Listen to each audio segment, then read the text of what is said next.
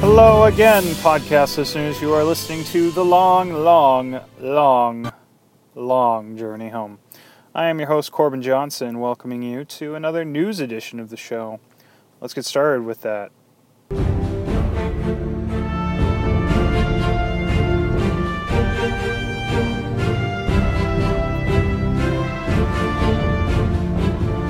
Today is February 7th, 2014, and Make It So number 5 is ready for voting.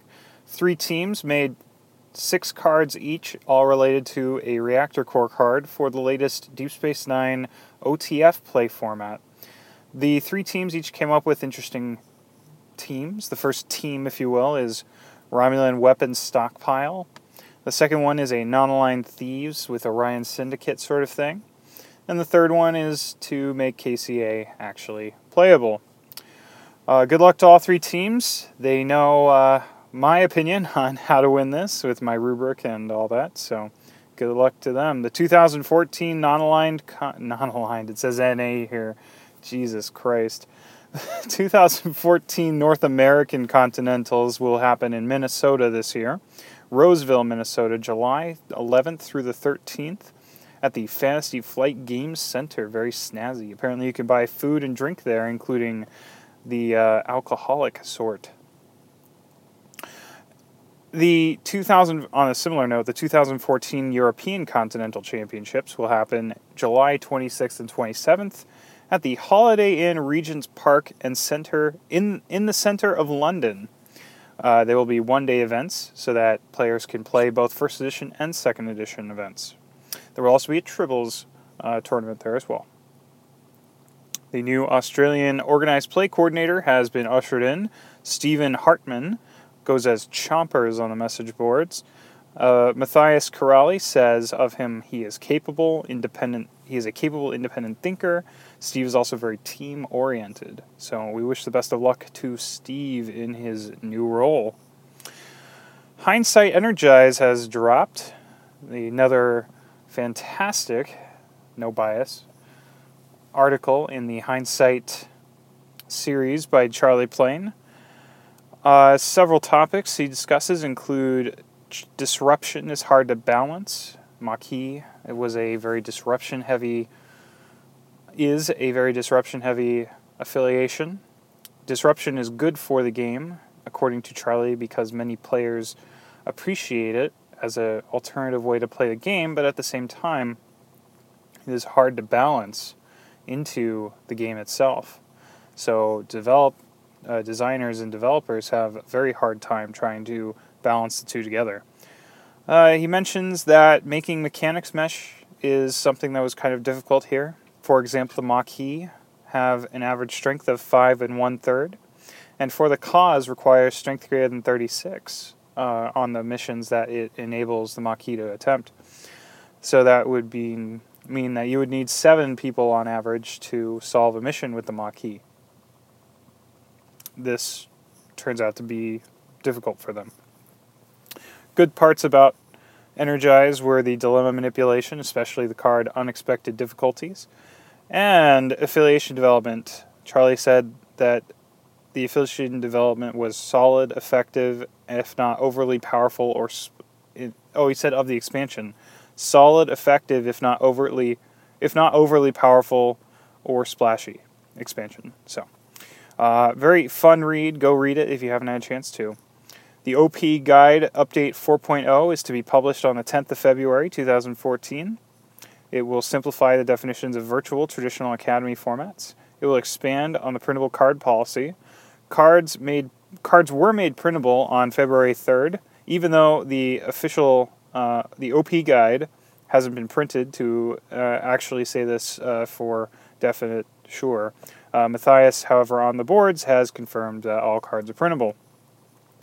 Matthias goes on to say that further OP guide changes will be made, if they need to be made, will be made before the start of the 2014 Regional Championships, but that no further updates will be made after that until after Worlds 2014. All right, that's enough of the news today. Let's go to a listener's feedback. My good friend Jason gave me a call and wanted to talk about costs of cards in light of all cards becoming printable. Hey Corbin, it's Jason Byer, 7 card spot on the boards, longtime listener, first time caller. I'm just basically calling in response to some comments that you made and some just some things that you were wondering about with all cards becoming printable and card values. As you know, I like to play Magic, and one thing that I do is I read a lot about Magic and listen to a lot about Magic, just like I do with every game I'm passionate about, like Trek. When Modern Masters came out, it was basically a set of reprints of staple cards in an eternal format.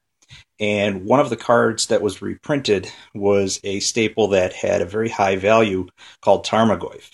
Um, Now, what was very interesting about that card, the original, not only held its value, but also upon announcement of the reprint, actually increased in value, simply because the art and the actual way that the card looked changed. Now, the reason I bring this up is because personally, as you may know, I love playing with physical cards. I will always love playing with physical cards. I can't see anything that will change my love of playing with physical cards. I spend a good deal of money at FedEx to print them on a nice paper, cut them out to make them look as close to physical cards as I can. And I personally, even though all cards are going to become printable, will see value in the physical cards and will still try to obtain them, purchasing them from anywhere but Alpha Cards, primarily from Capital One Game or Category One games whenever they are available. They're pretty nice. Check them out if you haven't. I just wanted to add that in because you were asking about data on Star Trek, which I don't quite have, but that was some input that I had read in an article. I can't remember exactly the article. I think it was something that Brainstorm Brewery had done for anyone out there who likes Magic. Anyway, have a good ride to work, and we'll face off in some Trek sometime. Thanks for that, Jason. That was actually quite insightful. It's interesting that a card that was reprinted went up in value. I can't even imagine that happening when Trek tried stuff like that, reprinting things as foils and reflections, and well, the tournament foils were an obvious exception to this rule. Maybe not in second edition, but definitely in first edition, because they were all uncommon and those foils went for hundreds of dollars. But that is a very special exception to that rule. I did like his point about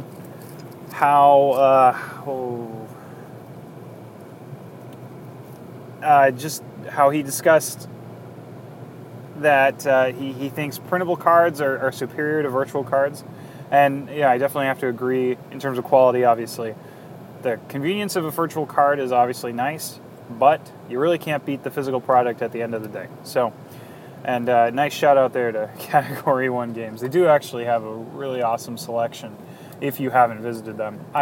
No sponsorship here, but they are definitely a good store, and if you need anything for 1E, and I think they have 2E now, they are a good place to go. All right, enough of that. Let's see here. Let's move on to the top 5.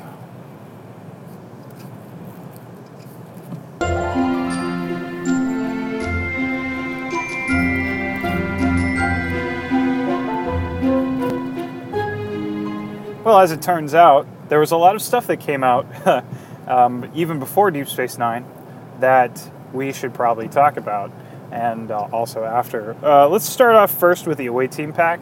The Away Team Pack was a promotional product the Cypher put out to, I believe, give away with 2 of its ambassadors, who were nicknamed the Emissary and the Traveler. I think the Traveler is Kyle Hoyer, and I don't know who the Emissary is. But if you know, let me know, and we'll discuss it on a later show.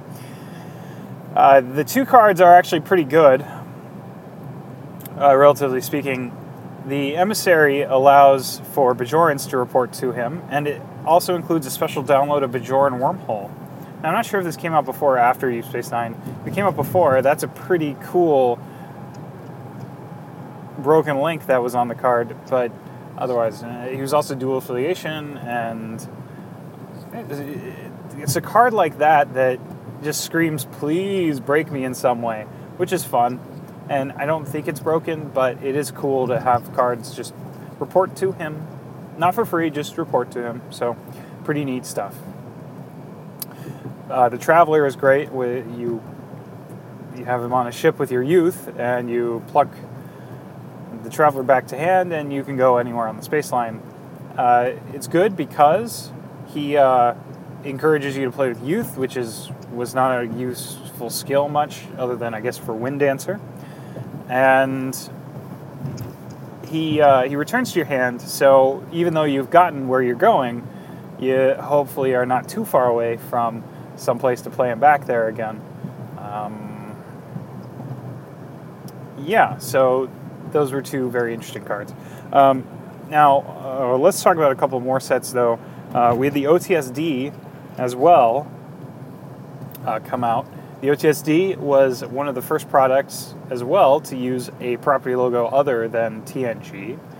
And it had Voyager cards and Deep Space Nine cards in it, but it primarily had a TNG feel to it. It's full of very useful cards for all affiliations, and definitely made sealed deck play a lot more interesting and maybe even viable to some degree. The cards that it came with, the 20 cards, were quite useful for playing the cards it came with, which was 4 packs of Premier and 1 pack of Alternate Universe. So let's just talk about let's talk about my top 5. Honorable mention goes to Reflection Therapy, just as a useful card. It's gotten a little bit of steam back now that Suna it plays for free with Attentional Hands. So useful in any sort of TNG build. So number 5 goes to Hippocratic Oath. Hippocratic Oath is a dilemma I see almost all the time, and stops a medical for 3 turns on a planet away. And there was some fun with that card when you could use, and I guess you still can, the Gamma Quadrant mission where Hippocratic Oath people have to relocate to. So when that mission came out, the card became even better. So just a fun little card combination there. Number 4, Space Door, obviously. Kind of a staple in many players' decks. Got to get a ship out early. It's universal. And you don't have any of the TNG or Deep Space Nine ways to do it.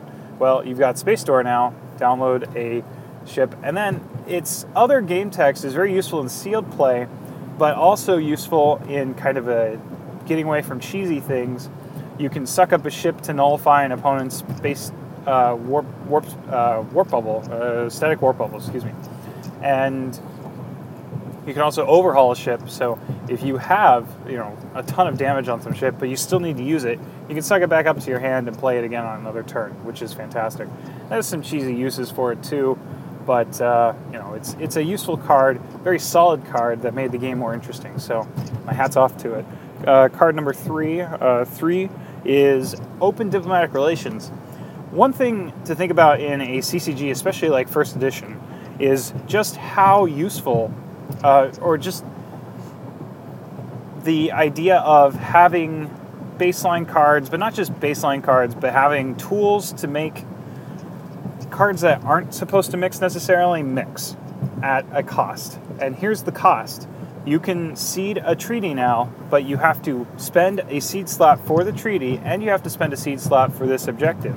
So you can get any 2 affiliations to mix, but you're going to pay 2 seed slots for it. So it's an interesting trade-off, and it's one that has been interesting even to this day because this card still slips in every once in a while to decks.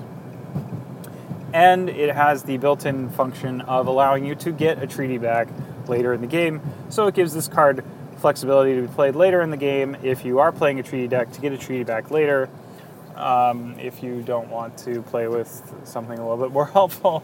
But also, it also basically, if your treaty gets nerfed, well, you get a one-time get-out-of-jail-free card, essentially. So, great card for all of those things. Plus, it's special text of letting you play on a ship and then going and hanging out with your opponent where you two are going to open some diplomatic relations of another sort, if you catch my drift.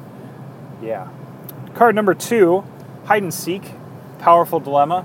Randomize.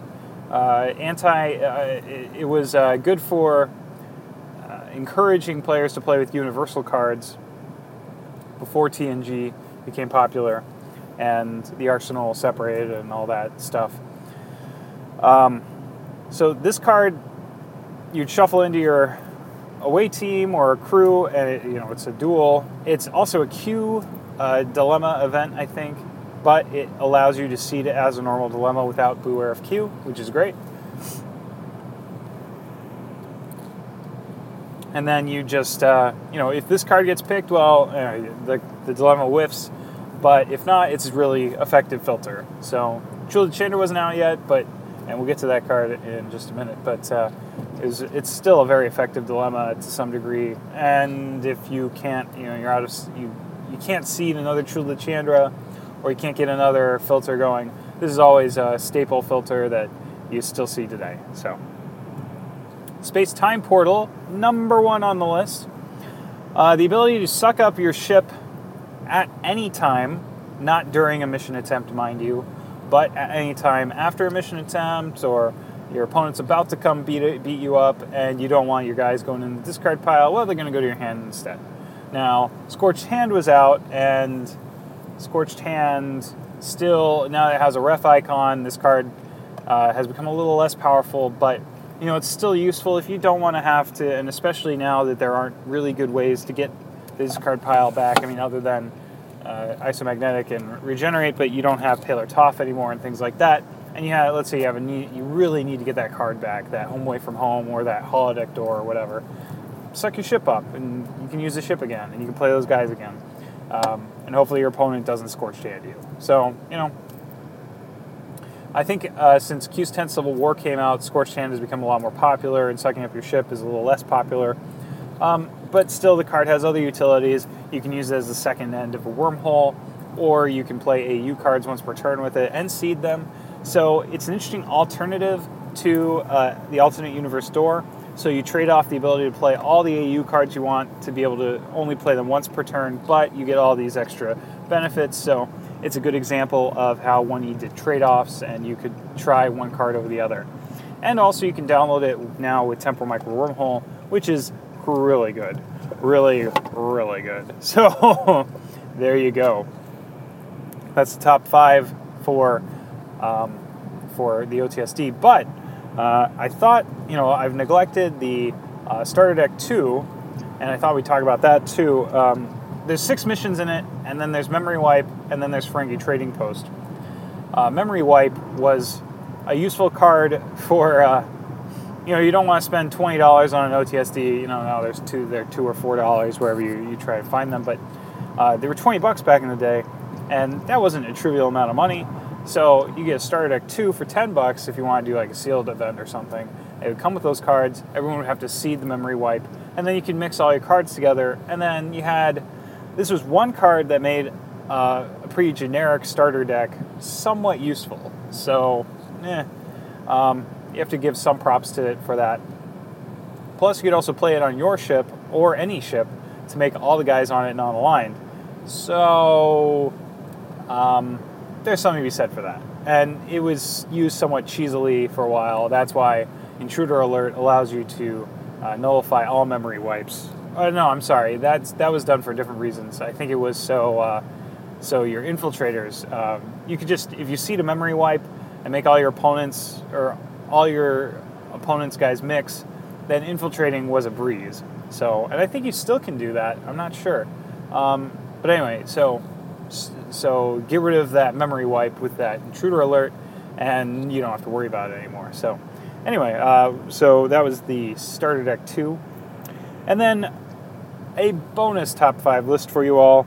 Let's do the Dominion, because that's what I was going to do, but then I found out that I had more to do. So, honorable mentions: Cisco 197 Subroutine, the headquarters, all the headquarters that came out, the 10-1, and Anya and Celia, all for fairly obvious reasons, so we won't go into them too far.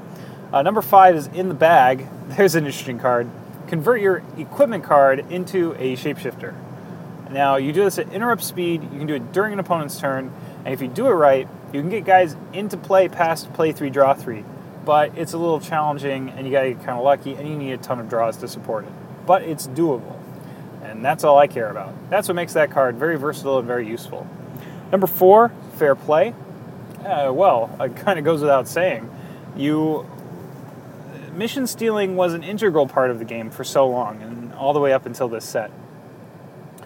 Because you could, at this point, seeds were becoming more scarce, especially for dilemmas, right? You're starting to seed more cards for headquarters, for the Nor, for whatever, and you're playing with less dilemmas. So at that point, and dilemmas used to be kind of, the seed phase was half the game, right? And it's still, it's still a huge chunk of the game, but it was even more important in the original game as it was designed.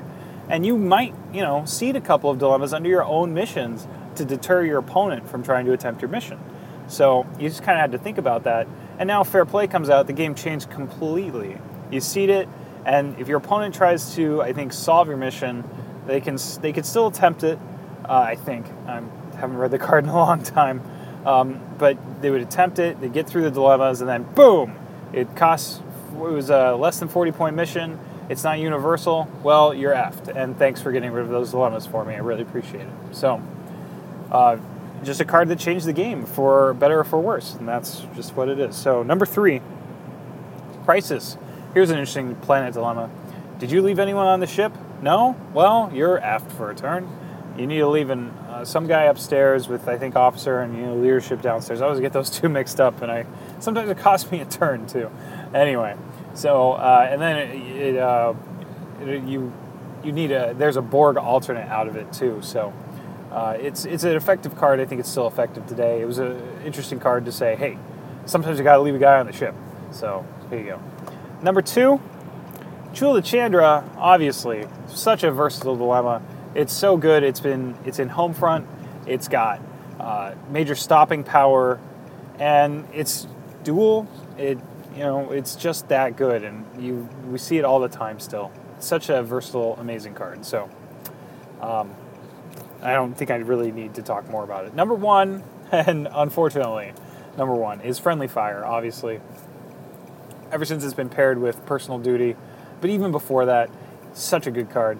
Because it locks your mission out. Even the Borg get locked out of a mission for 2 turns if you don't have the 2 security and 2 leadership. And killing a guy is just icing on the cake. So, and it's Empok Nor, right? Now, I forgot to mention Empok Nor. I don't know if it would have made the top 5, but there's an interesting Nor anyone can have. You can fire on it with for Rule 34. Such an interesting card. So, Friendly Fire is so good that you would almost always use it. And just in case your opponent is playing Empok Nor, well, now you have a decision to make. So, such an interesting card with so many variables and so many things you can do with it. So, that's why it tops number 1 for the Dominion. All right, let's move on to, I've got a couple new segments. This is going to be a long episode. So, we'll just use the Forum Matters music, even though this isn't.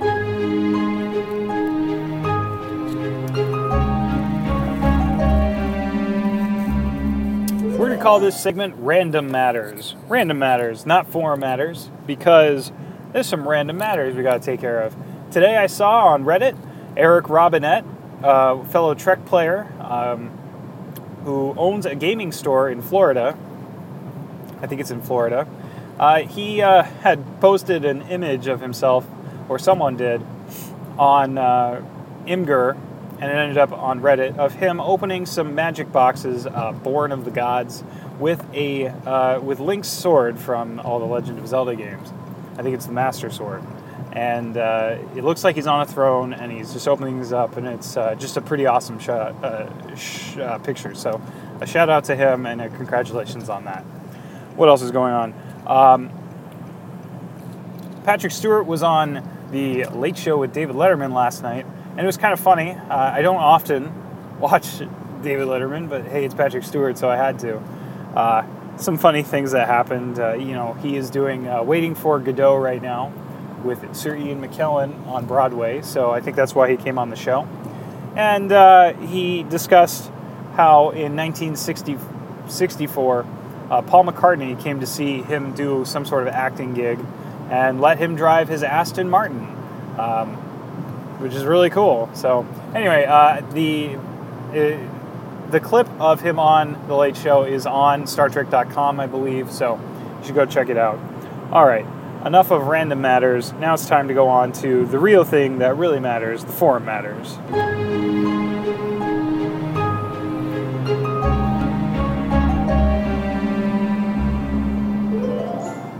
Oh, well, there's a couple of interesting things going on the forums right now. Someone had an interesting idea.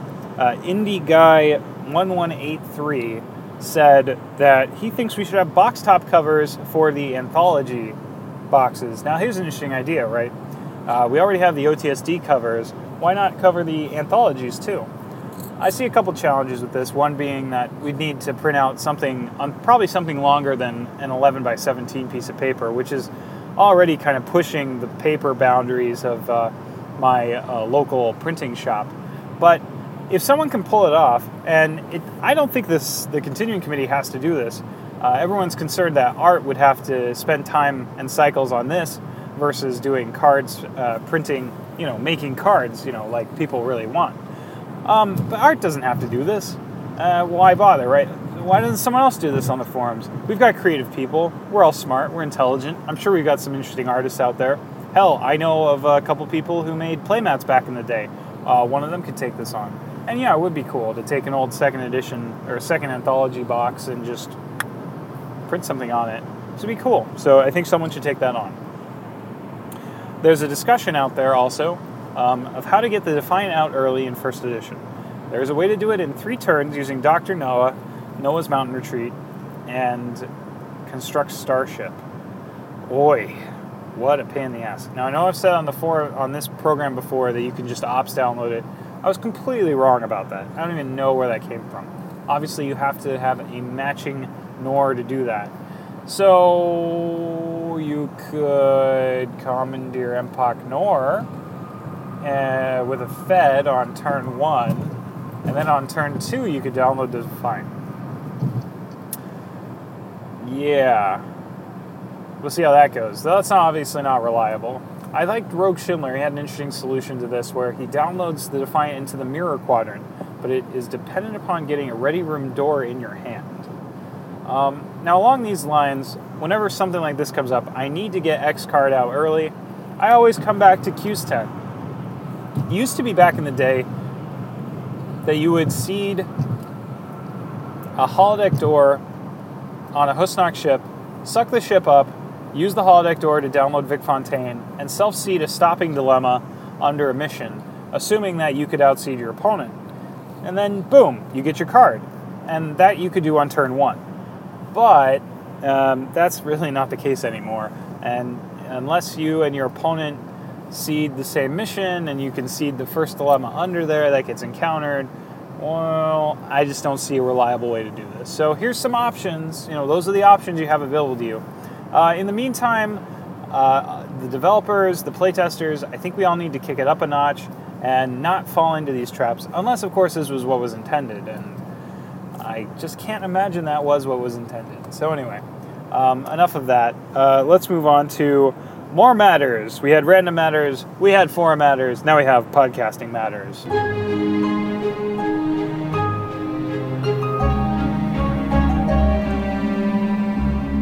Gosh, so much matters today. Oh my goodness. All right, podcasting matters. Discard pile number 3 is up, and that I did not check to see who was on that episode. I haven't listened to it yet, but rest assured, it is going strong. My favorite podcast right now from the Trek guys is fantastic. Go listen to it. Hopefully you're not easily offended. All right. Also, the Make It So unofficial podcast being put out has episode 4 out, and I haven't listened to that yet, but they have, I believe, discussed the reactor core challenge, if you will.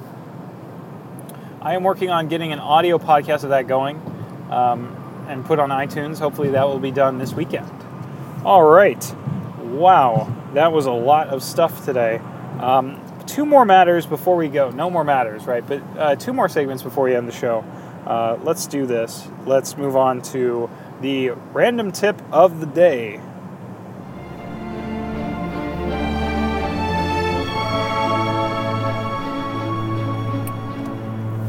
I think this will be a fun segment to start doing from now on, where I present just some kind of tip that is useful to know. Maybe it's something you haven't thought about for first edition, second edition, or triples, but nonetheless, here it is, and either you know it or you don't. So that's it. Today's random tip of the day is that if you are playing a relativity deck in second edition, if you go and search the affiliation page for relativity right now, the number 3 most popular dilemma for relativity is well-prepared defenses. Now, I did not realize this, but obviously the relativity mission has 35 points on it, plus the 4 other non-headquarters missions you are probably going to be playing with equals probably a lot more points than your opponent will have. Therefore, what's the right dilemma to be playing with? Well-prepared defenses. I like that dilemma a lot more than some of the other, point-oriented dilemmas, because you get to stop a guy your choice. And usually, that's enough to end the mission attempt, especially early in the game, when your opponent just put 6 guys out and maybe just barely has the skills. Now, if you are really good at skill tracking, well-prepared defense is all that much better, because you'll know, is that the only dilemma I have to throw? Well, maybe, or maybe not. You'll figure it out. Or you can, maybe if you can't track skills, track attributes, and then realize, oh, well, they only have 32 and they need 31, stop a guy, boom, that's it. So that's your random tip of the day. Let's move on to a very brief philosophy statement.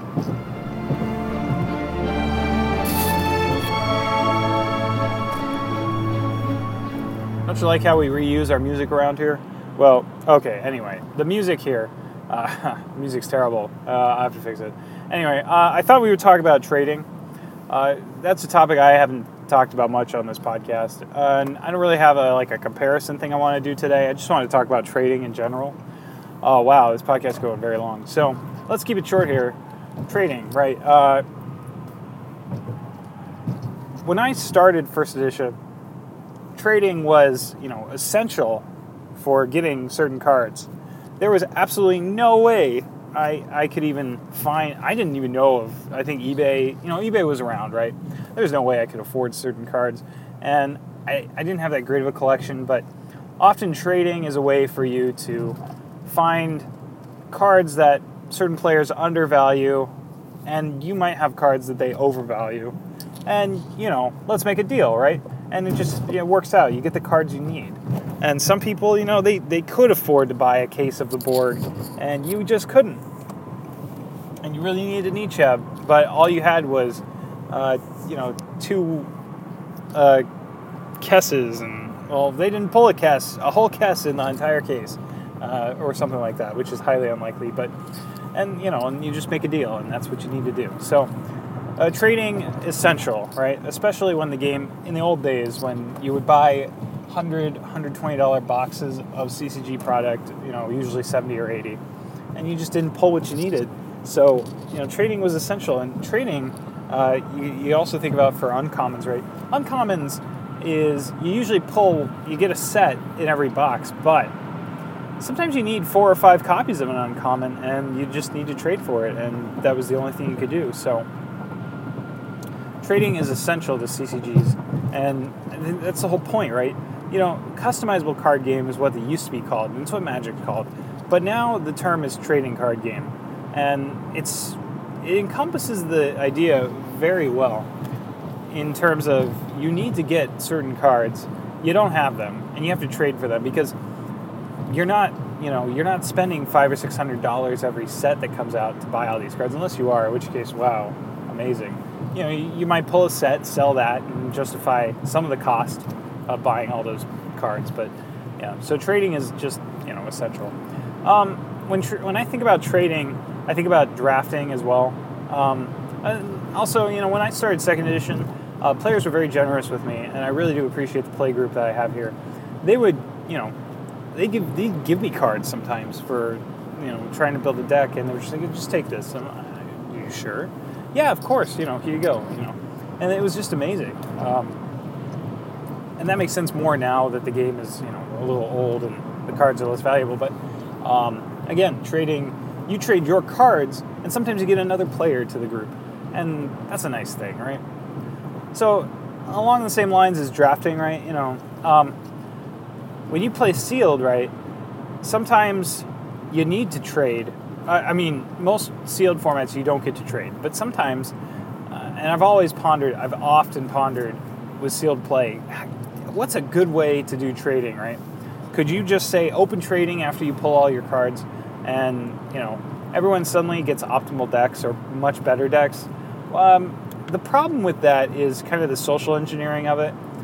People are, and I don't want to make harsh generalizations about card gamers here, but we in general are not social butterflies. We are people who are rules-oriented, detail-oriented, but not people-oriented. And so people who are good with people would have a slight advantage, in my opinion, if you just allowed open trading like that. So drafting is one way to get around that, obviously. Open the pack, pick one, and move along. And that's fair. Everyone has a fair shot at cards. And then the weird randomness of afterwards going up to someone saying, hey, I've got blah, do you have blah? And that kind of gives away your deck and that sort of thing too. And so having rules-oriented drafting like that is important for a format like that. And if you do open trading, it's useful to probably specify a one-for-one rule, one rare for one rare, one uncommon for one uncommon, that sort of thing. But if someone's ever thought of a format like that, that would be kind of an interesting topic to discuss at some point. So, anyway, enough of philosophy for today. It's been a long show. It's been a long arrive home, and I'm just happy to have you listening. So, if you have questions, comments, or concerns, you can give me a call at 267-CALL-CPJ, leave a voicemail. It's longer than 3 minutes. Feel free to leave me additional voicemails. I will compile them and put them on the show for you. If you like, you can PM me at CorbinQ27 on the message boards, or email me at corbinjohnson@me.com. You can also email me any sort of audio segment or any sort of filler you'd like to hear on the show. Alrighty. Well, I'm going to go play some Trek tomorrow night with Jason, and we're going to see what's wrong with First Edition. And until next time, this is Corbin Johnson signing off saying so long and thanks for all the Trek.